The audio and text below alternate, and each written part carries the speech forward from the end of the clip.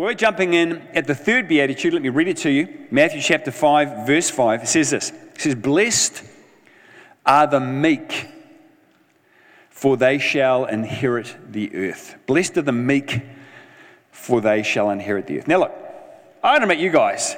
I'm just wondering if there's anyone here who, like me, at some point has read the Beatitudes and gone, I seriously don't get this. I mean, it sounds like, blessed are the depressed. Blessed are the sad, blessed are the weak and afraid, blessed are the people who always back down just to keep the peace. I mean, that's how it reads to me, if I'm honest, sometimes, right? And yet, if that is the case, then Jesus is not really listening to his own teaching. Right? When we look at the life of Jesus, that wasn't how Jesus lived, not at all. I mean, Jesus cleared the temple with a whip. He told off the Pharisees to their face. People tried to throw him off a cliff. He just walked right through the middle of them. No one could lay a hand on him. This isn't what we see manifest in Jesus' life. And if that is true, I'm not so sure if really it is blessed. And of course, the word blessed can also be translated happy. I had seasons as a kid where I was some of those things. I was, like most of us at some point, bullied occasionally, and there was a season when I was about 11 years old when I was bullied at school. But I wasn't just bullied by the tough kids. I was bullied by the kids the tough kids bullied. Like I was the loser of the losers, and I knew it. I got beaten up around the back of the school gym one day, and it wasn't even the tough guys who beat me up, it was the guys who got beat up by the tough guys. Just sad. And let me tell you, it wasn't blessed, and I wasn't happy. So when it comes to understanding what's going on here, I think we need to dig a little deeper, especially because if there's one thing we know about Jesus, right, he walked the talk. He didn't say one thing and say this is the way to do it and then go live a completely different way. And so when we look at Jesus and he's living differently from how we today interpret those scriptures, then we need to take a deeper look at those scriptures, and that is what we're going to do right now. Now, there appear to be two schools of thought on what this scripture means, that particularly the word meek. I've done heaps of reading on this and listened to a lot of teaching on this in the last kind of 10 days. So, two schools of thought. One is that meek literally means weak, passive, giving up power. It means never pushing back, always accepting, handing over your agency to others, and that somehow ultimately will bring glory to God and extend the kingdom. But there's another school of thought which says that meek doesn't mean weakness. It means power under control. It means strength that is completely submitted to a higher authority. It means being calm and non-reactive and choosing your response and pushing back sometimes, but never out of your own agenda. And that this will ultimately somehow bring glory to God and extend the kingdom. Now the question is, right, which of these is correct? Because they're really different. And we need to understand what the scripture's saying for us today if we're going to live this out as we follow Jesus. So we need to do a few things. Firstly, we need to look at what the original language says that the English is translated from. Secondly, we need to look at Jesus, the one who said this and whose example we follow. And then thirdly, for us to look at some of the other followers we find in the scriptures. Now, our modern English usage of the word meek is not particularly inspiring.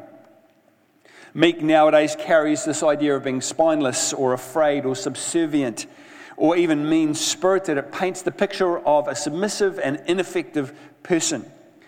But the great Bible scholar, William Barclay of the last century, who happened to be, in his day and even today, an absolute genius when it comes to understanding Greek in first century Israel, he says that the word meek, in the Greek it's the word praus. He said it's one of the great Greek ethical words, and I'm going to unpack some of the things he has to say about it today. He says one of the challenges we have in interpretation is that there's no one English word that fully captures the meaning of the word praus. In fact, there are three concepts tied up in this, which every person back in the day would kind of hear and understand when they heard this word praus being used. So we're going to go through those right now very quickly. Barclay explains firstly that the word meek in the Greek means, firstly, kind of balanced. And I'll unpack this for you. Balanced. Great philosopher Aristotle has a lot to say about the quality of meekness. It was Aristotle's fixed method to define every virtue as the kind of average or the mean between two extremes. The extreme of too much on one hand, and then the extreme of too little on the other hand. So for example, the virtue of generosity was found between the extreme of someone who just spends everything they get and has no wisdom at all, and between that and the extreme of someone who is completely miserly, never gives anything and holds everything, never spends anything even of himself. The midpoint between those two, someone who's wise with their money but also generous, that's the virtue. And Aristotle says, in the Greek, all of these virtues are found in that middle point. When it comes to this idea of praus, meekness, he said, it's the mean between excessive passion or anger over here and excessive passionlessness and angerlessness over here, a complete just not even caring in any way about what was going on. He said, praus, this idea of meek, actually this is the sense of balance in the middle here. That's what we need to understand. And so the first possible translation of this beatitude is this: blessed or happy is the man who is, or the woman who is always balanced, always passionate or angry at the right time, and never passionate or angry at the wrong time. Now, we might ask the next question, right, is, well, when are the right times and when are the wrong times? Barclay suggests that it is never the right time to respond with passion or anger if it's us who are being attacked. That as followers of Christ, we need to be big enough to take that. But it's always the right time if it comes down to somebody else. It comes down to that question of, is it all about me? Because sometimes, if we're honest, our anger is all about me. Sometimes even our anger that we call righteous anger, it's not righteous anger at all. It's actually all about me. Sometimes when we get angry with our kids, it's got nothing to do with our kids. It's all about me. Sometimes when we get angry with colleagues or workmates or friends, it's actually got nothing to do with them. It's actually all about me. And when it's all about me, I'm the one who's offended, I'm the one who's hurt, that is not the time. For anger, that is not the time. For a passionate response, that is the time to be calm. And understanding that middle ground, that is the essence of meekness. But when someone else has been wronged, has been hurt, to have to care enough to step up then passionately and be a part of it. As Barclay says, that is how many of our greatest social movements have begun. Our pastor of our West Campus, Pastor Andy Melsop, he was a police officer for several years before God called him into pastoral work. And I asked him one day, how did he get into the police? What was all that about? And if I recall correctly, and I hope I do, Andy, he shared the story of being a little boy, maybe 6 years old, in a dysfunctional and abusive home. And one Christmas, one of the neighbors called the police because it was all going on. And he says, as a little boy, he said, this police officer walked through the front door of his home, this home marked by anger and fear. He said, and this police officer, he walked in on Christmas Day and he brought peace and he brought calm back to my world as a little boy. He says, and I decided then that I want to be like that man. And when I get old enough, I'm going to be like that man. And I'm going to walk into other little boys and little girls' homes. And I'm going to bring peace. And I'm going to bring calm. What a beautiful example of this idea of being able to be passionate but balanced in what we do. That is the first part of what Jesus is saying we need to be when he says we need to be meek. The word praus has a second standard Greek usage, and it's this, and it's kind of best encapsulated, I guess, in the English word of controlled. It's the regular word for an animal which has been domesticated, a horse that has been broken, or a dog that is trained to be completely obedient.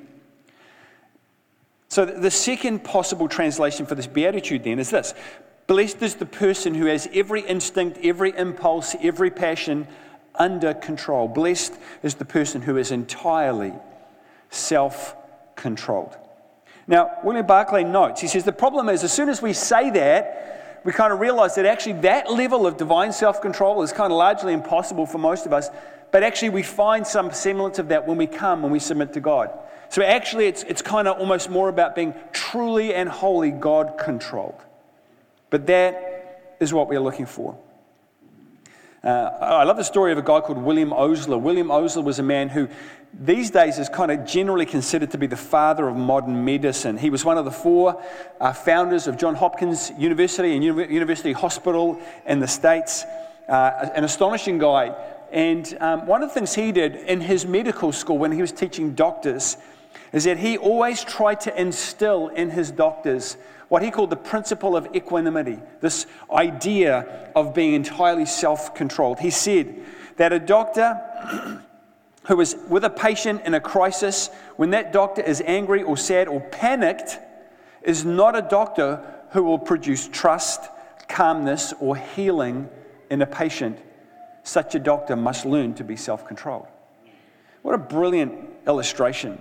You know, for us as Christians, as friends, as parents, as husbands or wives, as professionals, as leaders, for us to realize that, for us to be the example that we're called to be, the men and women of influence that we're called to be able to bring trust, calmness, and healing into situations, we must too be people entirely submitted and under control. Still, there's one more possible interpretation of this word meek, and it's the word, I guess in English, the best one is probably the word humble. Now, the Greeks always contrasted praus, this idea of meekness. This was always contrasted with a word that means pride or arrogance. And the idea of meekness was that it was a humility that banished arrogance, banished pride. Without humility, a man or a woman cannot learn, because the first step to learning is the realization of our own ignorance, of our own lack. From history, Quintilian, the great Roman teacher of oratory, once said of certain of his students, they would no doubt be excellent speakers if they were not already convinced of their own great knowledge. No one can teach the person who knows it all already. You see, without humility, there can really be no love. Without humility, there can be no Christianity.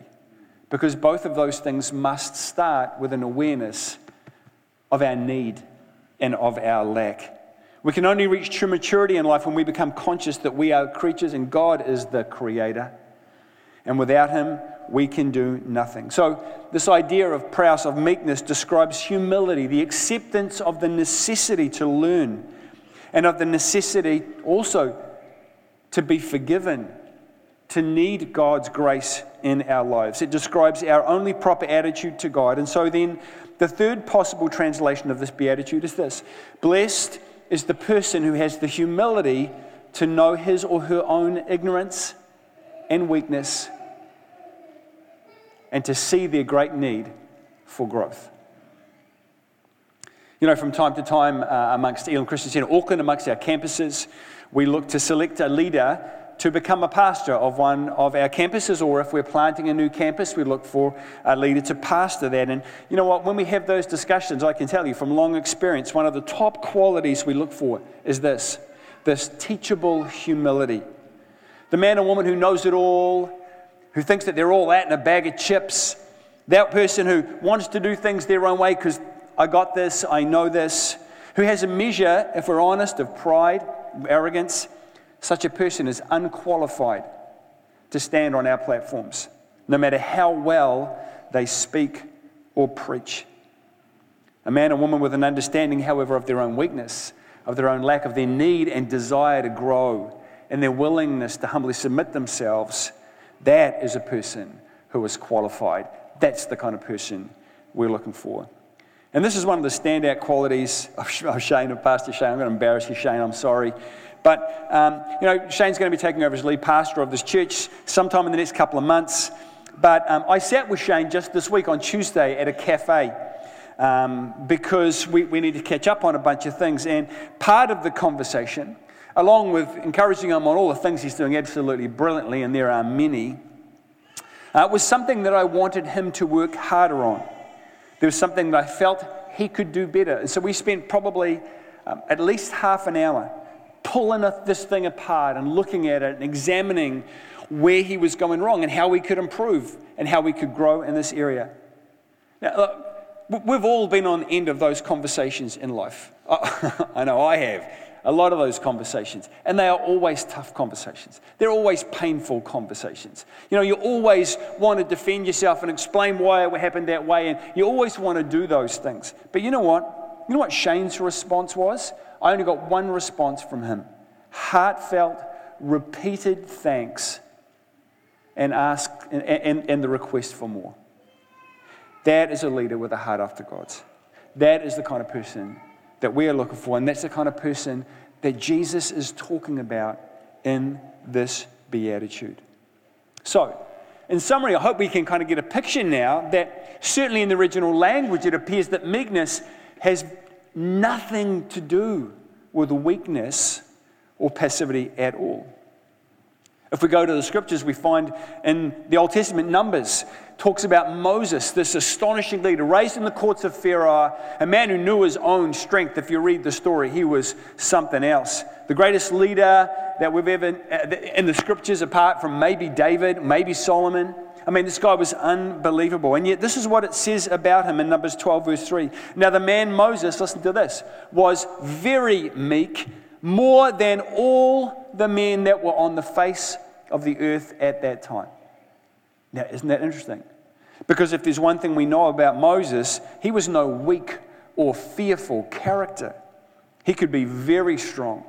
He seemed to have just an immense reservoir of courage to be able to just go to Pharaoh again and again and again. I mean, astonishing the kind of man he was. And yet, the Bible says he was more meek than anybody else in his generation. That should tell us something about what great leaders are and also tell us something about what meekness is. What about Jesus? This is what Jesus said about himself in Matthew 11, 28 and 29. He says, and you guys know the scripture, I'm sure, come to me, he says, all you who are weary and burdened, and I will give you rest. Take my yoke upon you and learn from me, for I am, here it is, gentle. You know what the actual word is? It's praus. It's meek. For I am meek and humble in heart, and you will find rest for your souls. This is the man who rebuked the Pharisees, the man who confronted demons and cast them out, the man who walked through the violent crowd, who wanted to throw him off the cliff, and at some point he just turned and walked through them, and it says they couldn't lay a hand on him. This is the man who also healed the lepers, who loved the outcasts, who went to the lost, and who offered himself as a sacrifice for my sin and for your sin. Jesus' example is not one of weakness, but of supreme, loving control, submission, and humility. I hope we're getting a feeling this morning of the kind of people that God is calling us to be through the Beatitudes. So let me for a moment just go to the second part of that verse, right? Because it says, blessed are the meek, or happy are the meek, for they shall inherit the earth. What does that mean? It says, firstly, inherit, which is interesting, right? It doesn't say they will earn the land or buy the land or be rewarded by the land. And the idea of, it says in Matthew, earth, but it relates to Psalm 37 where it says inherit the land. Inherit means to be gifted something, just to receive it. Not because of your performance or anything else, but because you're kind of in the family line. That's what inherit means. It's interesting that in history it has always been that men and women with this gifting of balance and control and humility, with their passions and instincts and impulses disciplined, who have risen to do great things. So, the scripture says we will inherit the land. Now, clearly being a follower of Jesus doesn't mean, if we're going to take this literally, that we suddenly, now all of a sudden, get a hold of all the land and property titles of every place in our neighborhood. It's not like we're winning a lotto here. So there's obviously another interpretation, right? But there is a sense here of living freely in the land, enjoying the land in peace in the place where you are. It speaks to contentment that the Apostle Paul says is something of huge value if we can get a hold of it. Can I suggest for illustrative purposes this morning that maybe there are like three groups of people in the world. There's the aggressive, driven, I did it my way types. You know, they're always wanting more, perpetually discontent. They see something and they want it. Whether it's a car, a house, a person, whatever it is, they see it and they want it. So, for example, let's say that one of these people come along and they saw this beautiful park with lush grass and beautiful trees. This is the kind of person that says, I want to have one of those. If I can't have that one, I want one like it. I'm going to have me one of those. But then there are a second group of people, those weak and passive types who see something they want, but tell themselves that they do not deserve it and are not allowed it. They are the disempowered, timid, and often resentful ones. Look, often for reasons that we may not appreciate, things in their past, but the problem is they see a park and they assume it's not for people like them. And they can't go there. Then thirdly, there are the meek, those submitted, self-controlled, humble types who are content and grateful with what they have, what God has given them. They see a park and they are content enough not to have to own it, but also confident enough to go and enjoy it as if they did. You see, there's a real sense in the scripture that just such a person really does inherit the earth and all that is in it. You see, it belongs to his or her father, and so it belongs to them. So the last question we need to ask as the band come up and join me now is, why then was this message so countercultural? Because throughout history, we've understood that Jesus is teaching something that is completely countercultural. People couldn't get their heads around. We still struggle to get our heads around. What was he saying? He was calling those who follow him to a different way. So what was so radically countercultural about this whole idea of being someone who is balanced and self-controlled and God-controlled and humble and teachable? What is so countercultural about that? Well, we need to realize that the nation of Israel, dominated by the Roman Empire, had seen the power and felt the power of extreme violence, out of control rage, both of Caesar and his soldiers, and of extreme radicalism, because that's what Rome was, right? The dominance that it gained came from the liberal use of power and violence and excess and extremism. And so, first century Israel naturally, perhaps, understood that the answer was to meet that with greater power, greater violence, greater wrath. That was how they were going to inherit their land, get their land back, their pride back, their control of their lives back. And you see, this is what they assumed the Messiah would do when he came.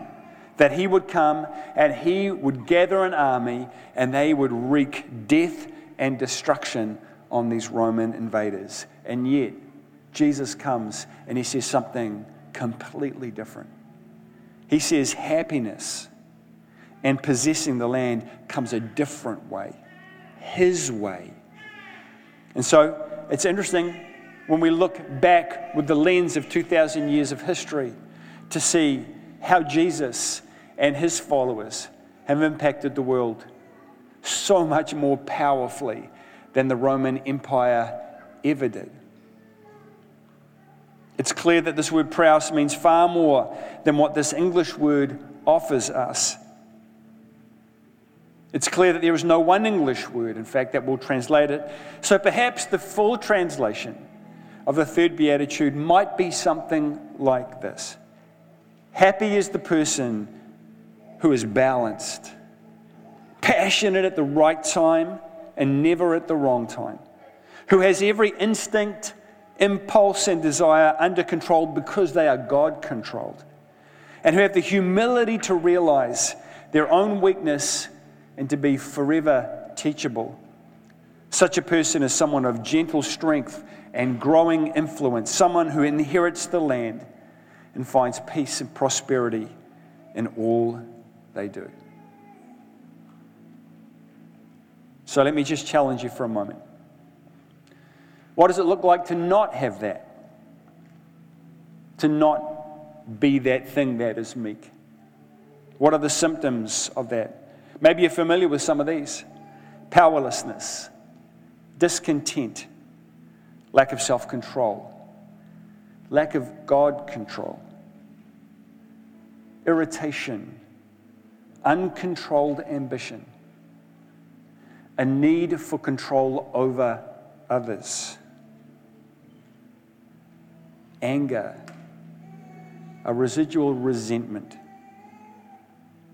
If anything on that list is something that you might tick off, maybe it's time for us this morning to let go of the need to control, to let go of the desire to possess, to let go of the drive to win at all costs, and instead to become like Jesus, the person who was so perfectly and wonderfully balanced, passionate at the right time and never angry at the wrong time.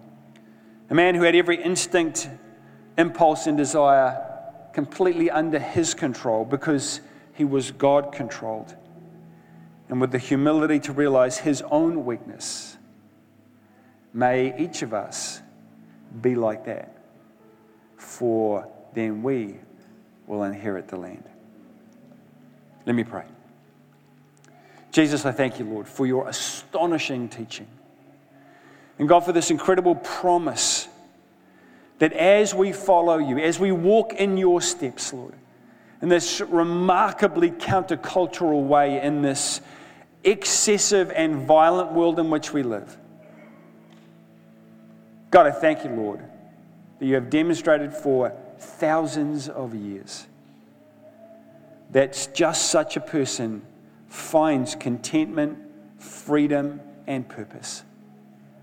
And I pray, God, for every one of us here today, that Holy Spirit, you will help us step out of a place of discontent and into a place of meekness, that we might truly become like you, Jesus, in everything that we do. In Jesus' name, amen. Just before we close, look, maybe you're here and you don't know Jesus. You've never kind of entered into kind of a friendship with him, a relationship with him. Or maybe you have and you've kind of drifted from it. But if you're honest, wherever you are right now, you know you're not right with God. The Bible says in John 3:16 that for God so loved the world that he gave his only son, that whoever believes in him will not perish but have eternal life. Now, I love that. He so loved the world. It doesn't say he so loved the Christians, right? Which means he loves you, he loves me, he loves everybody out there the same. He really does. And he wants us to know him and experience his love and plan for our lives. But the Bible also says in Romans 3 that we've all sinned. We've all sinned and fallen short of God's glory or God's standard. That's me, that's you, that's every single one of us. And it's our sin, it's our rejection of God as the rightful authority in our lives. That's what keeps us separated from knowing him and experiencing him. And that's why Jesus came 2,000 years ago, died on the cross. He was punished, we are told, for what we have done wrong. And he did it so that we could be forgiven and given a brand new start. You know, in John chapter 1, it says, to all those who received him, to those who believed in his name, he gave the right to become children of God. That's the astonishing thing. It's not about getting all cleaned up for God. The cleaning up happens later. Question is simply, will you make the decision today to trust him and to receive him into your life as your boss, as your Lord, as your friend? You know, I made that decision in a gas station on Manukau Road when I was 22 years old. Changed my life forever. For some of us, maybe it's time for you to make that decision right now. I'm going to lead you in a prayer. I'm going to ask us all to close our eyes and bow our heads and just afford one another privacy in this moment. If that's you, if it's time for you to make that decision, to get right with God. The beauty is because it's a relationship, it's not a religion. It's about having a conversation. It's about making a decision. And I'd love to lead you in that. Why don't you just follow along with me, just in your heart, but between you and God, if you need to get right with God today. Here we go. It goes like this. Dear Lord Jesus, thank you that you love me. God, I admit that I'm a sinner and that my sin is what keeps me separated from knowing you.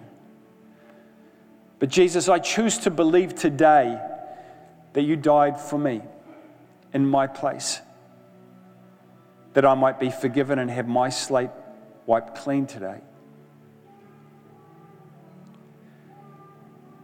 Jesus, I receive you right now into my life, into my heart, as my God and as my Savior.